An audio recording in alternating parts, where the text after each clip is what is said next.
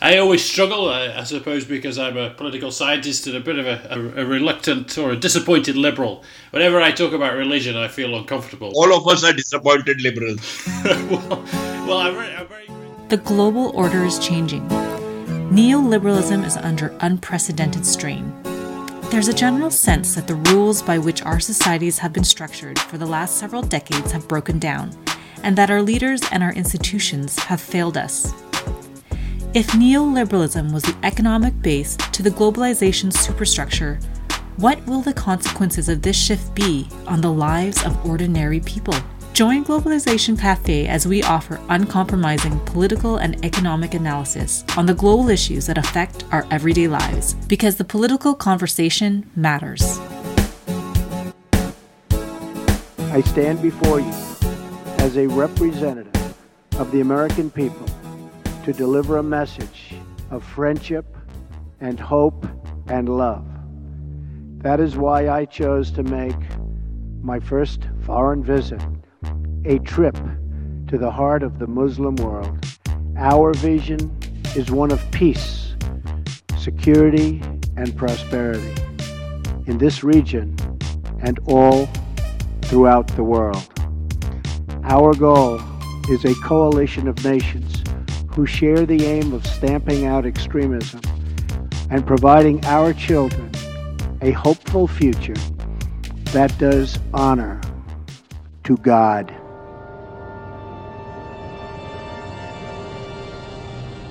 Donald Trump there speaking during his first foreign visit as president, where he went to Saudi Arabia to speak to a room full of kings, princes, presidents. During his speech he hit on all the big themes, all the greatest hits: regional security, Iran, terrorism, and of course, religion. But this has been a particularly turbulent time, both before and after Trump's visit. The reverberations of the popular protests in 2011 and 2012 still impact regional politics, but there are a host of other issues as well.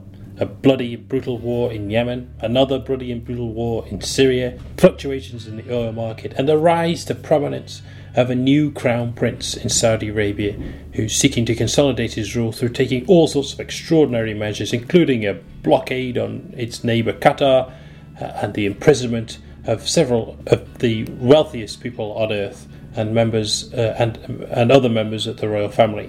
What are we to make of all this?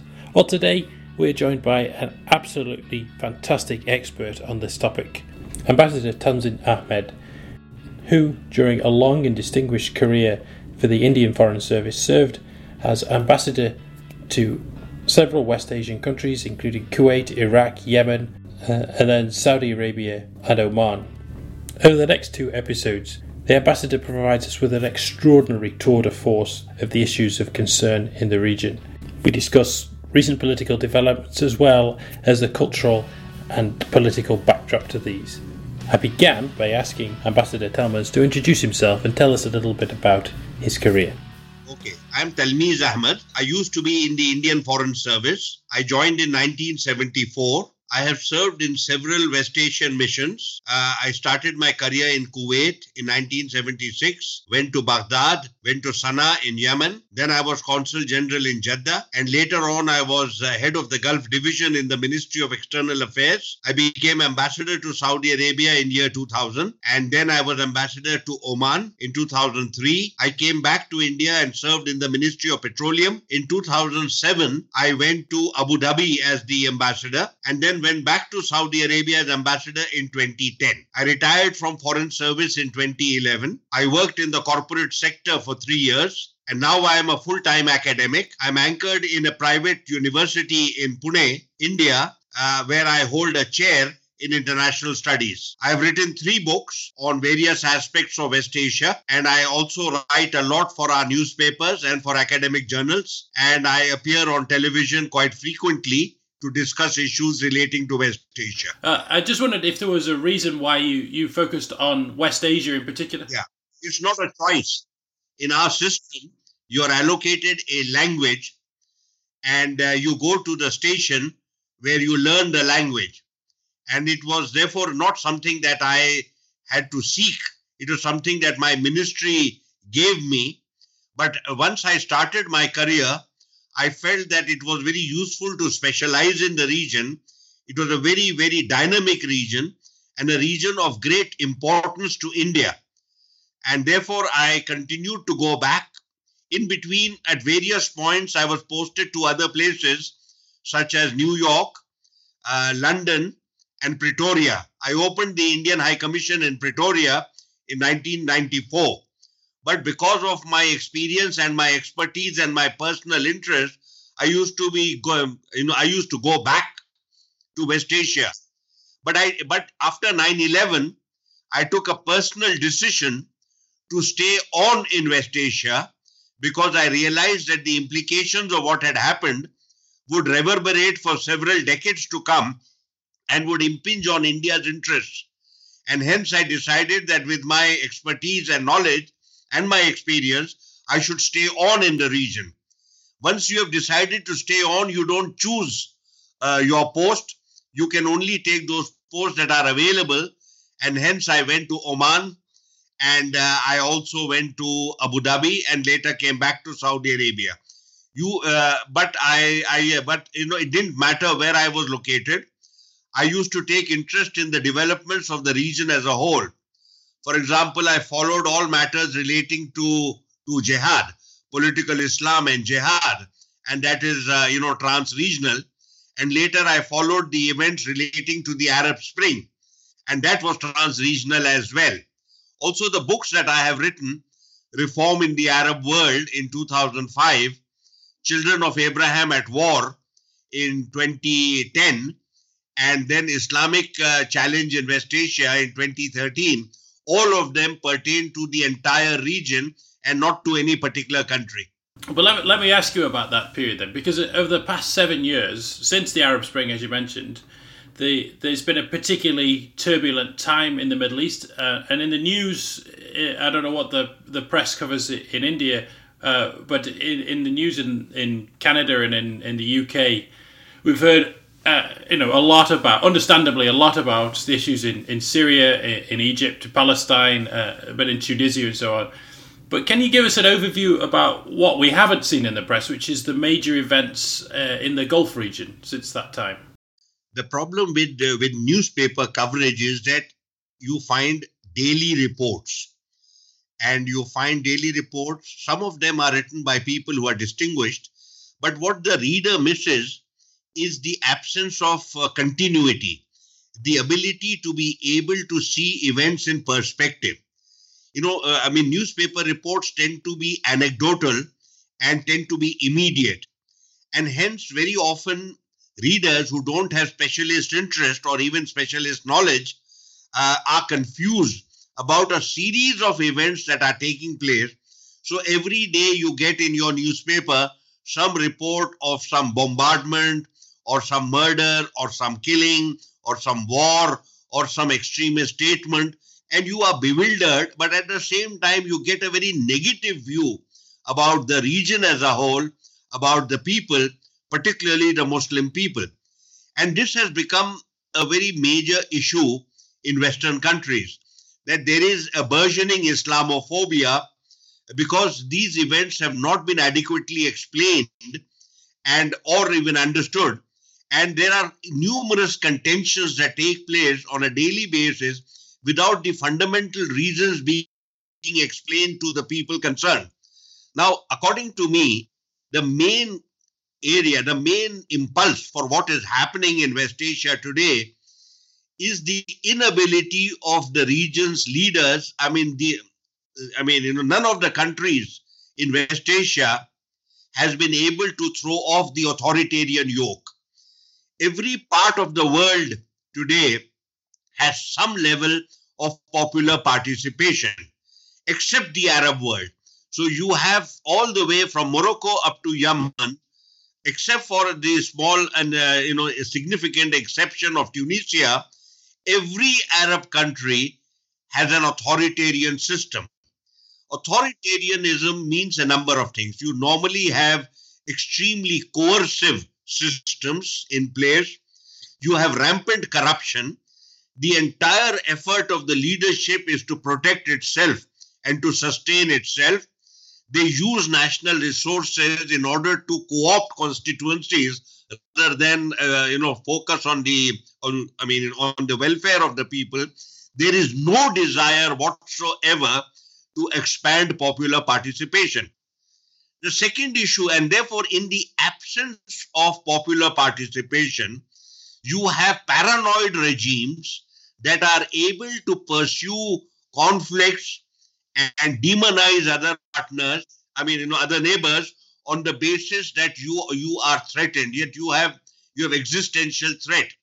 The principal threat is not from your neighbors. The principal threat is domestic, because you have aspirations of your people that have not been fulfilled.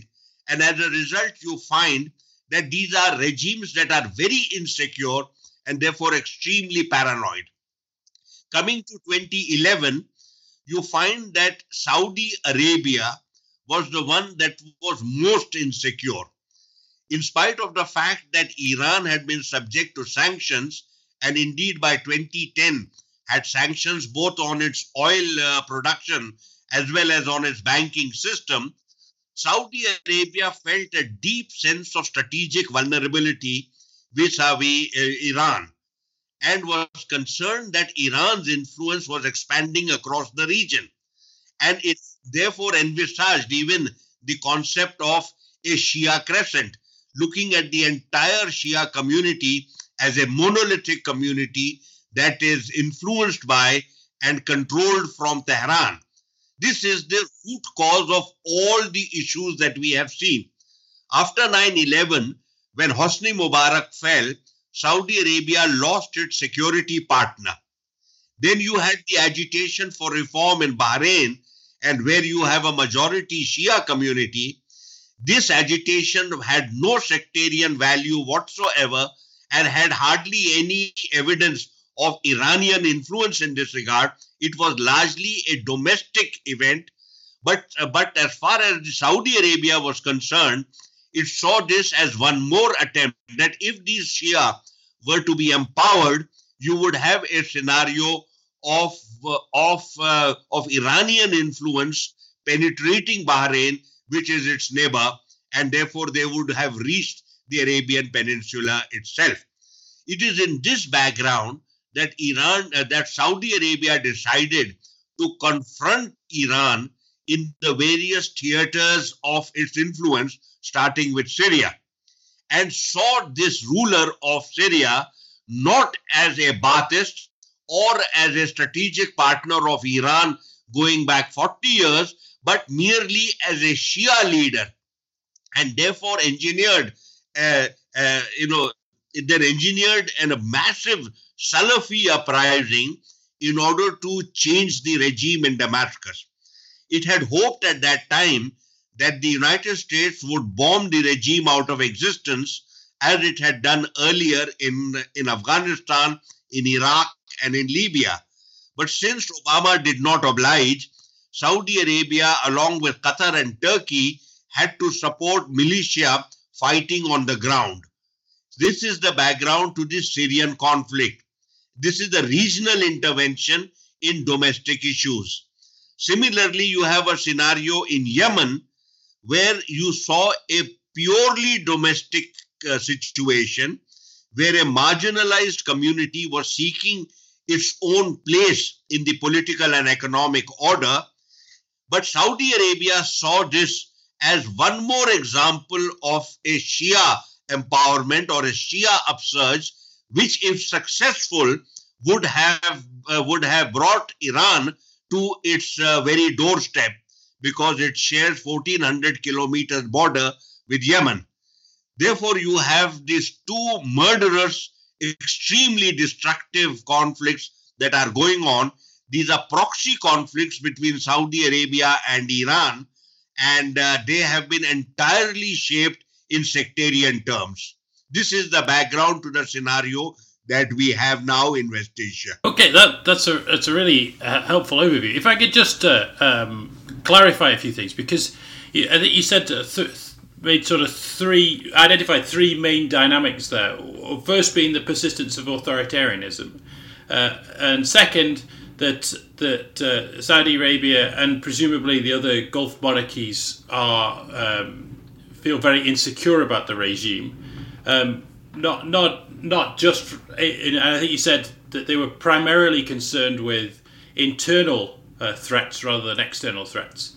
But then you're also saying that the way they've approached regional politics has been through the lens of looking at external threats, particularly the Saudi Iranian division, or which is.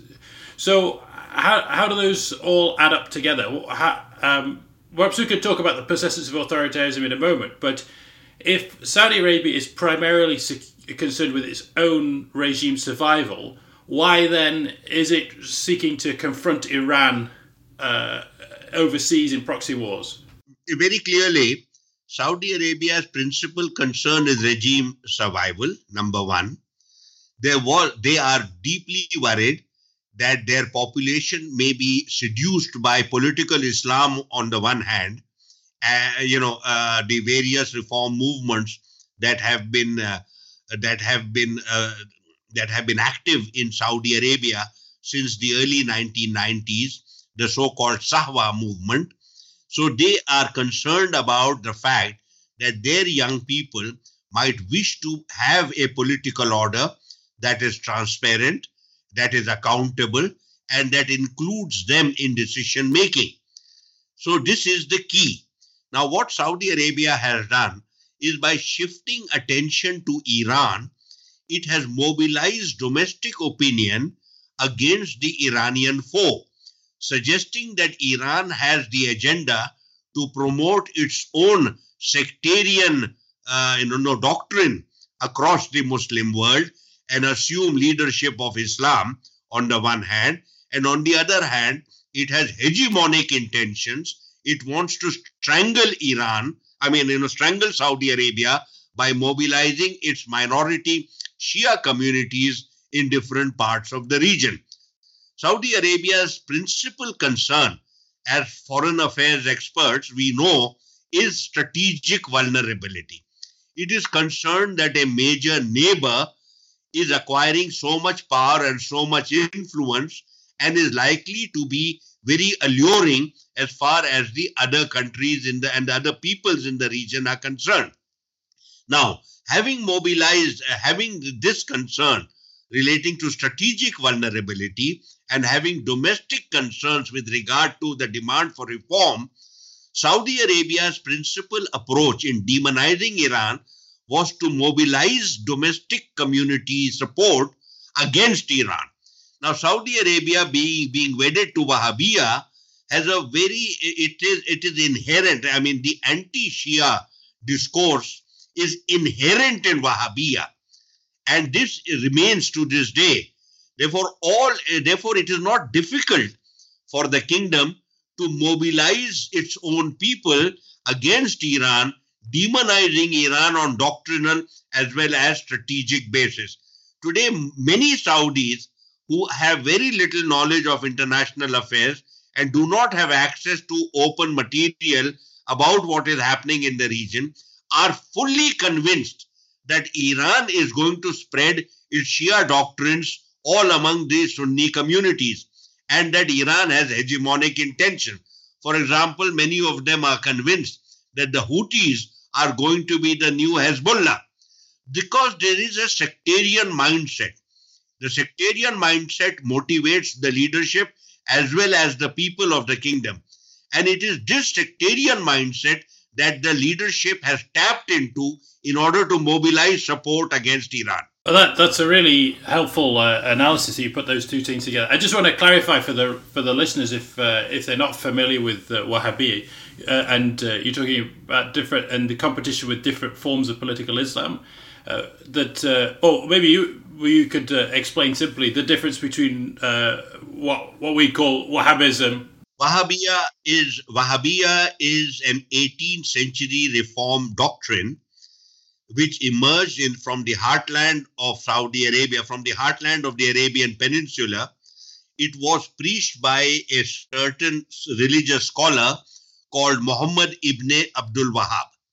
He was deeply concerned that religion, the practice of religion, had descended into superstition in the shape of veneration of saints and had moved very far away from the core doctrines of Islam that had only the one true God who could be worshipped. He saw, for example, a lot of superstitions relating to faith healers, veneration of saints, and various other aberrations as he saw them. Now, this would have been merely a religious reform movement, but for the fact that a local ruler, a local chieftain from the Al Saud family affiliated his family and entered into a politico-religious affiliation with this preacher on the basis that he would carry out conquests in the Arabian Peninsula in the name of Islam, in the name of this reform doctrine.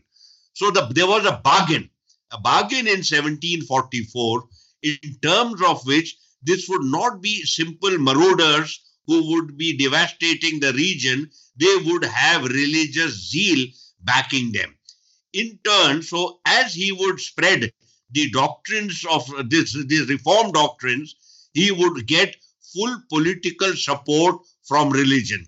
This was a very unique scenario in terms that there have been otherwise numerous conflicts in the Arabian Peninsula, but in modern times, this was perhaps the first one that married religious reform along with political ambition.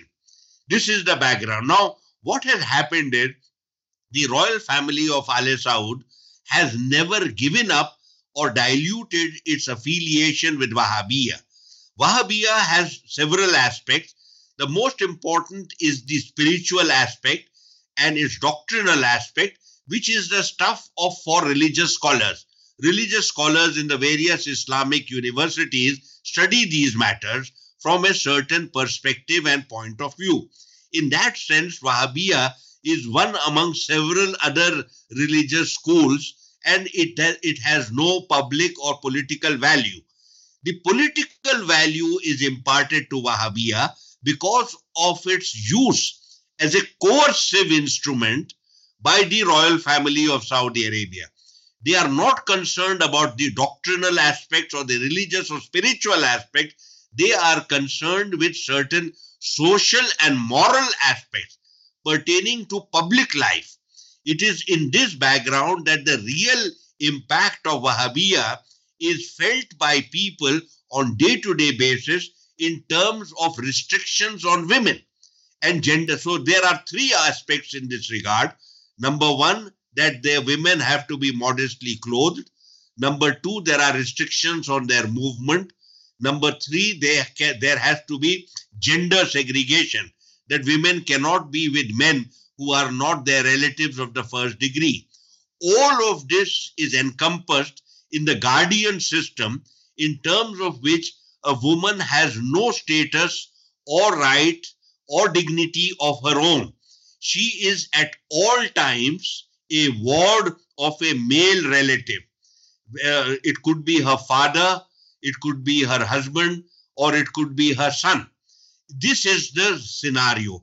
This is what impacts on people on daily basis.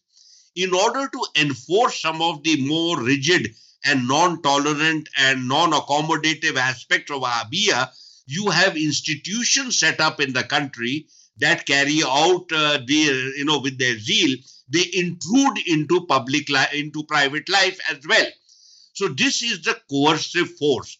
I personally believe Wahhabiyya is primarily a source. It is an instrument of coercion rather than a belief system which is anchored within Islam.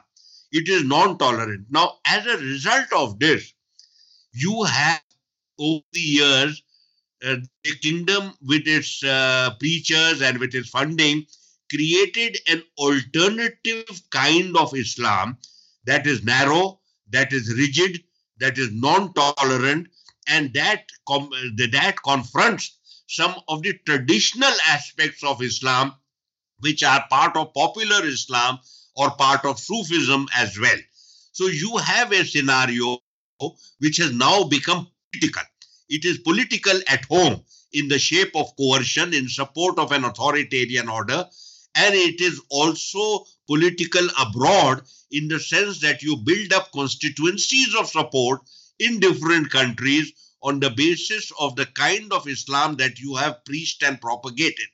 This is the background to Wahhabiyya. There are two other aspects of political Islam, these three manifestations of political Islam are all within the Sunni fold. The first is Wahhabiyya that I have just explained. The second is the Muslim Brotherhood.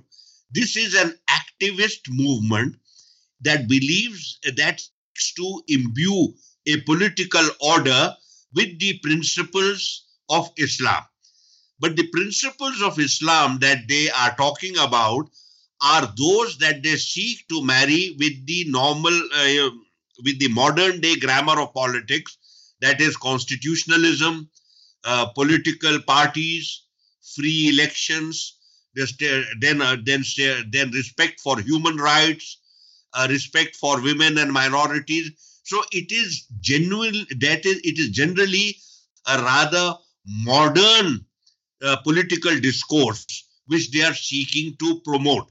However, in the authoritarian systems that you have within the Arab world, it is impossible for this movement to propagate its point of view freely. And even for the short period that the Muslim Brotherhood had come to power in Egypt, the Gulf countries and the armed forces of Egypt were able to ensure that that a coup d'etat has been engineered and they have been either killed or put behind bars or have gone into exile. The third manifestation of political Islam within Sunni Islam is jihad. Jihad borrows a lot of its doctrinal sources from Wahhabiyya, but goes beyond Wahhabiyya in many respects. And Wahhabiyya used to be a very quietist. It is quietist in the sense that political activism is the prerogative of the ruler. And the duty of the ruled is to give loyalty and obedience to the ruler, while the ruler looks after them, provides them with security and looks after their welfare. In the case of Muslim Brotherhood, it is an activist doctrine. Jihad too is an activist doctrine. Jihad believes that the Islamic world and Islam, the faith, are under attack from the West and from non-believers within Islam, and therefore they have to be combated. Islam is in a state of permanent conflict against its enemies, and therefore the use of violence to defend your faith is sanctioned within the holy texts and the traditions of Islam. This is the belief system of jihad. These are the three principal contentions that are taking place within the broad Sunni fold, and this is the principal narrative within West Asia. However, you have a separate narrative, which is the confrontation with the Shia doctrine. Here you have two streams that emerged politically separately but have now fused. The first was when you had the empowerment of the Shia in Iraq. When the Americans intervened in Iraq, they did so on the basis that they were going to empower the majority Shia community. This led to a Sunni uprising because Sunnis were marginalized, and this uprising was jihadi in character. And this uprising was supported by the Gulf countries as well. So you had the emergence of jihad in Iraq. This manifestation of jihad in Iraq was sectarian in character. Besides being anti-America, it was also anti-Shia. The second discourse that emerged after 2011 was in Saudi Arabia, which had strategic concerns relating to the Iranians, but shaped the confrontation in sectarian terms. So the two separate streams of opposition to the Shia, one from Iraq in the shape of jihad, and the other from Saudi Arabia in the shape of Saudi Arabia has now fused. You find that today the entire political scenario in West Asia is shaped by the sectarian divide. Okay, well, that's a very comprehensive overview. Thank you. So just to make it extremely simple then, what we were talking about are different interpretations of Islamic doctrine. In particular, in Saudi Arabia, there's this Wahhabism, which is tied very closely to an ancient deal between the ruling family and a particular sect of Islamic interpretation versus other interpretations of Islam within Sunnism. Particularly, you mentioned the more modern interpretations, which, including things like how the Muslim Brotherhood might interpret it, or how other Islamic regimes, for instance, the monarchy in Jordan, they might interpret Islam. They all interpret the doctrine differently.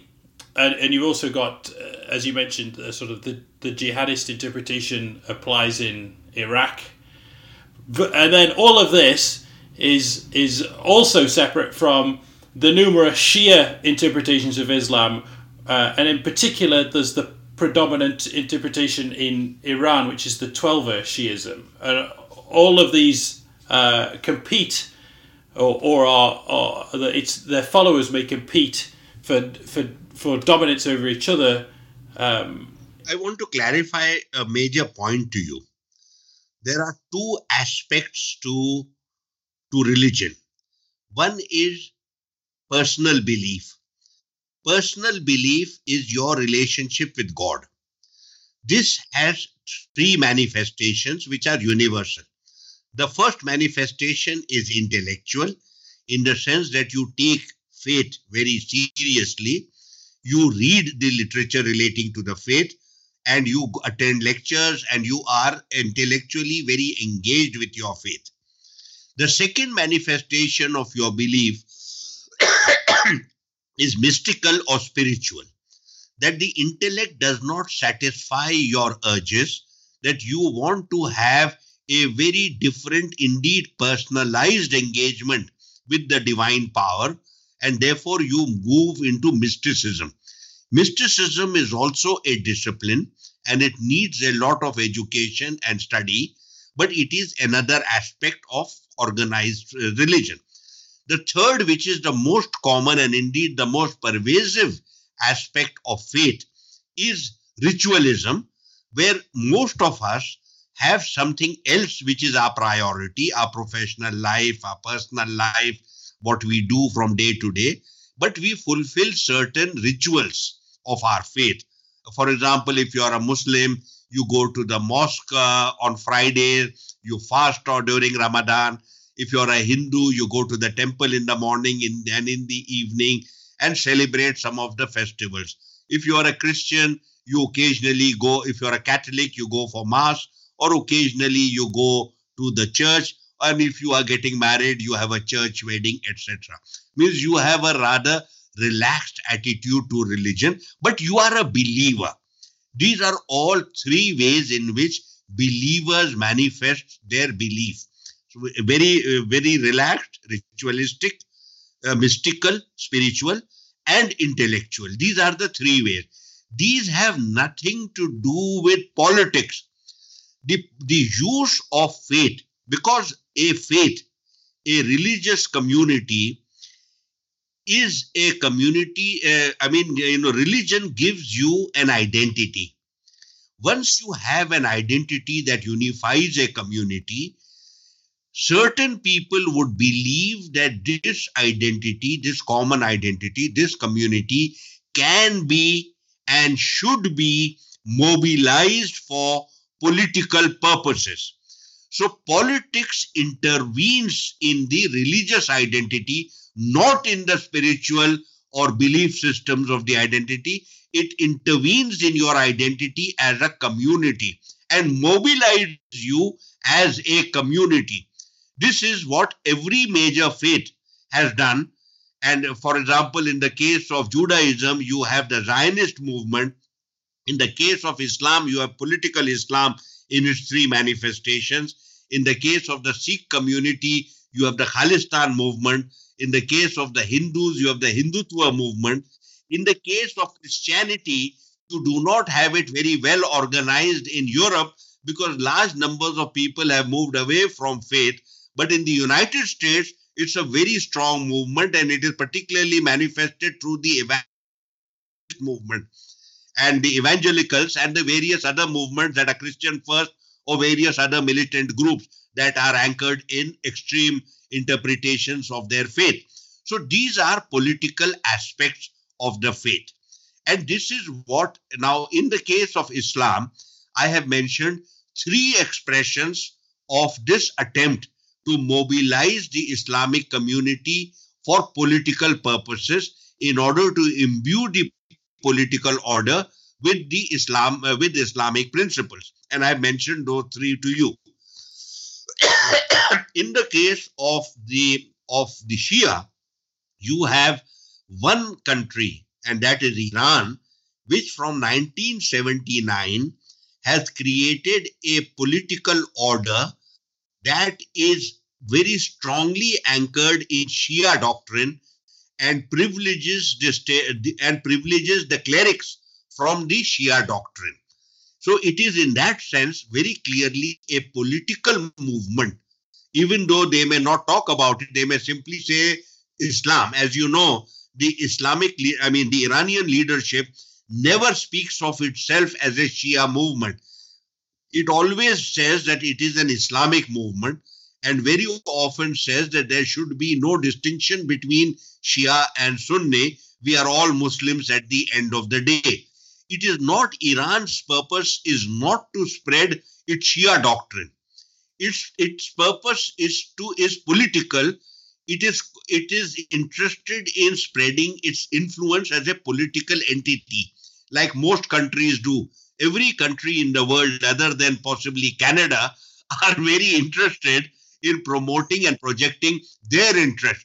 For example, your big neighbor across the border is doing precisely this. So this is what countries do. Countries do two things. Number one, they seek to secure themselves from their enemies. And number two, they seek to spread their influence in the neighborhood and beyond at various international fora. That is what countries do. And that is what Iran is doing. Iran feels itself to be particularly beleaguered because it sees itself as consistently under assault. First in the shape of the Iran-Iraq war, then through the dual containment regime and the sanctions that have been imposed upon it. So it is, and consistently it has been threatened with violence from Israel and from the United States, which situation continues to this day. So Iran sees that in order to protect itself and sustain its order, it has to take certain initiatives. So it truly believes that it is defending itself and defending its revolution. There is no tradition in Islam to have wars of religion. The wars of religion that you had in Europe up to the end of the 30 Years' War, which ended with the Peace of Westphalia, there is no parallel in this regard in Islam. All the wars that took place in the pre-modern period were wars of imperialism. And they were not particularly, except for the very early period when the faith was spread in the first 100 years, all the other wars that have taken place have not been concerned about converting anybody or spreading Islam. They have been primarily aimed at sustaining an imperial order. Well, this concludes part one of our discussion with Ambassador Ahmed, but join us again next time for more. Globalization Cafe is a not-for-profit educational podcast series, but we do have a few overheads, so we'd like to ask you for your support. If you enjoy the podcast series, please subscribe, rate and review, and encourage others who might be interested to do the same. And if you're feeling particularly generous, head on over to our Patreon page, accessible through globalizationcafe.com. Any donation, no matter what the size, would be gratefully received. I'm Dr. Philip Leach-Snow. I edit and produce Globalization Cafe, and I'm looking forward to talking to you again in the next one.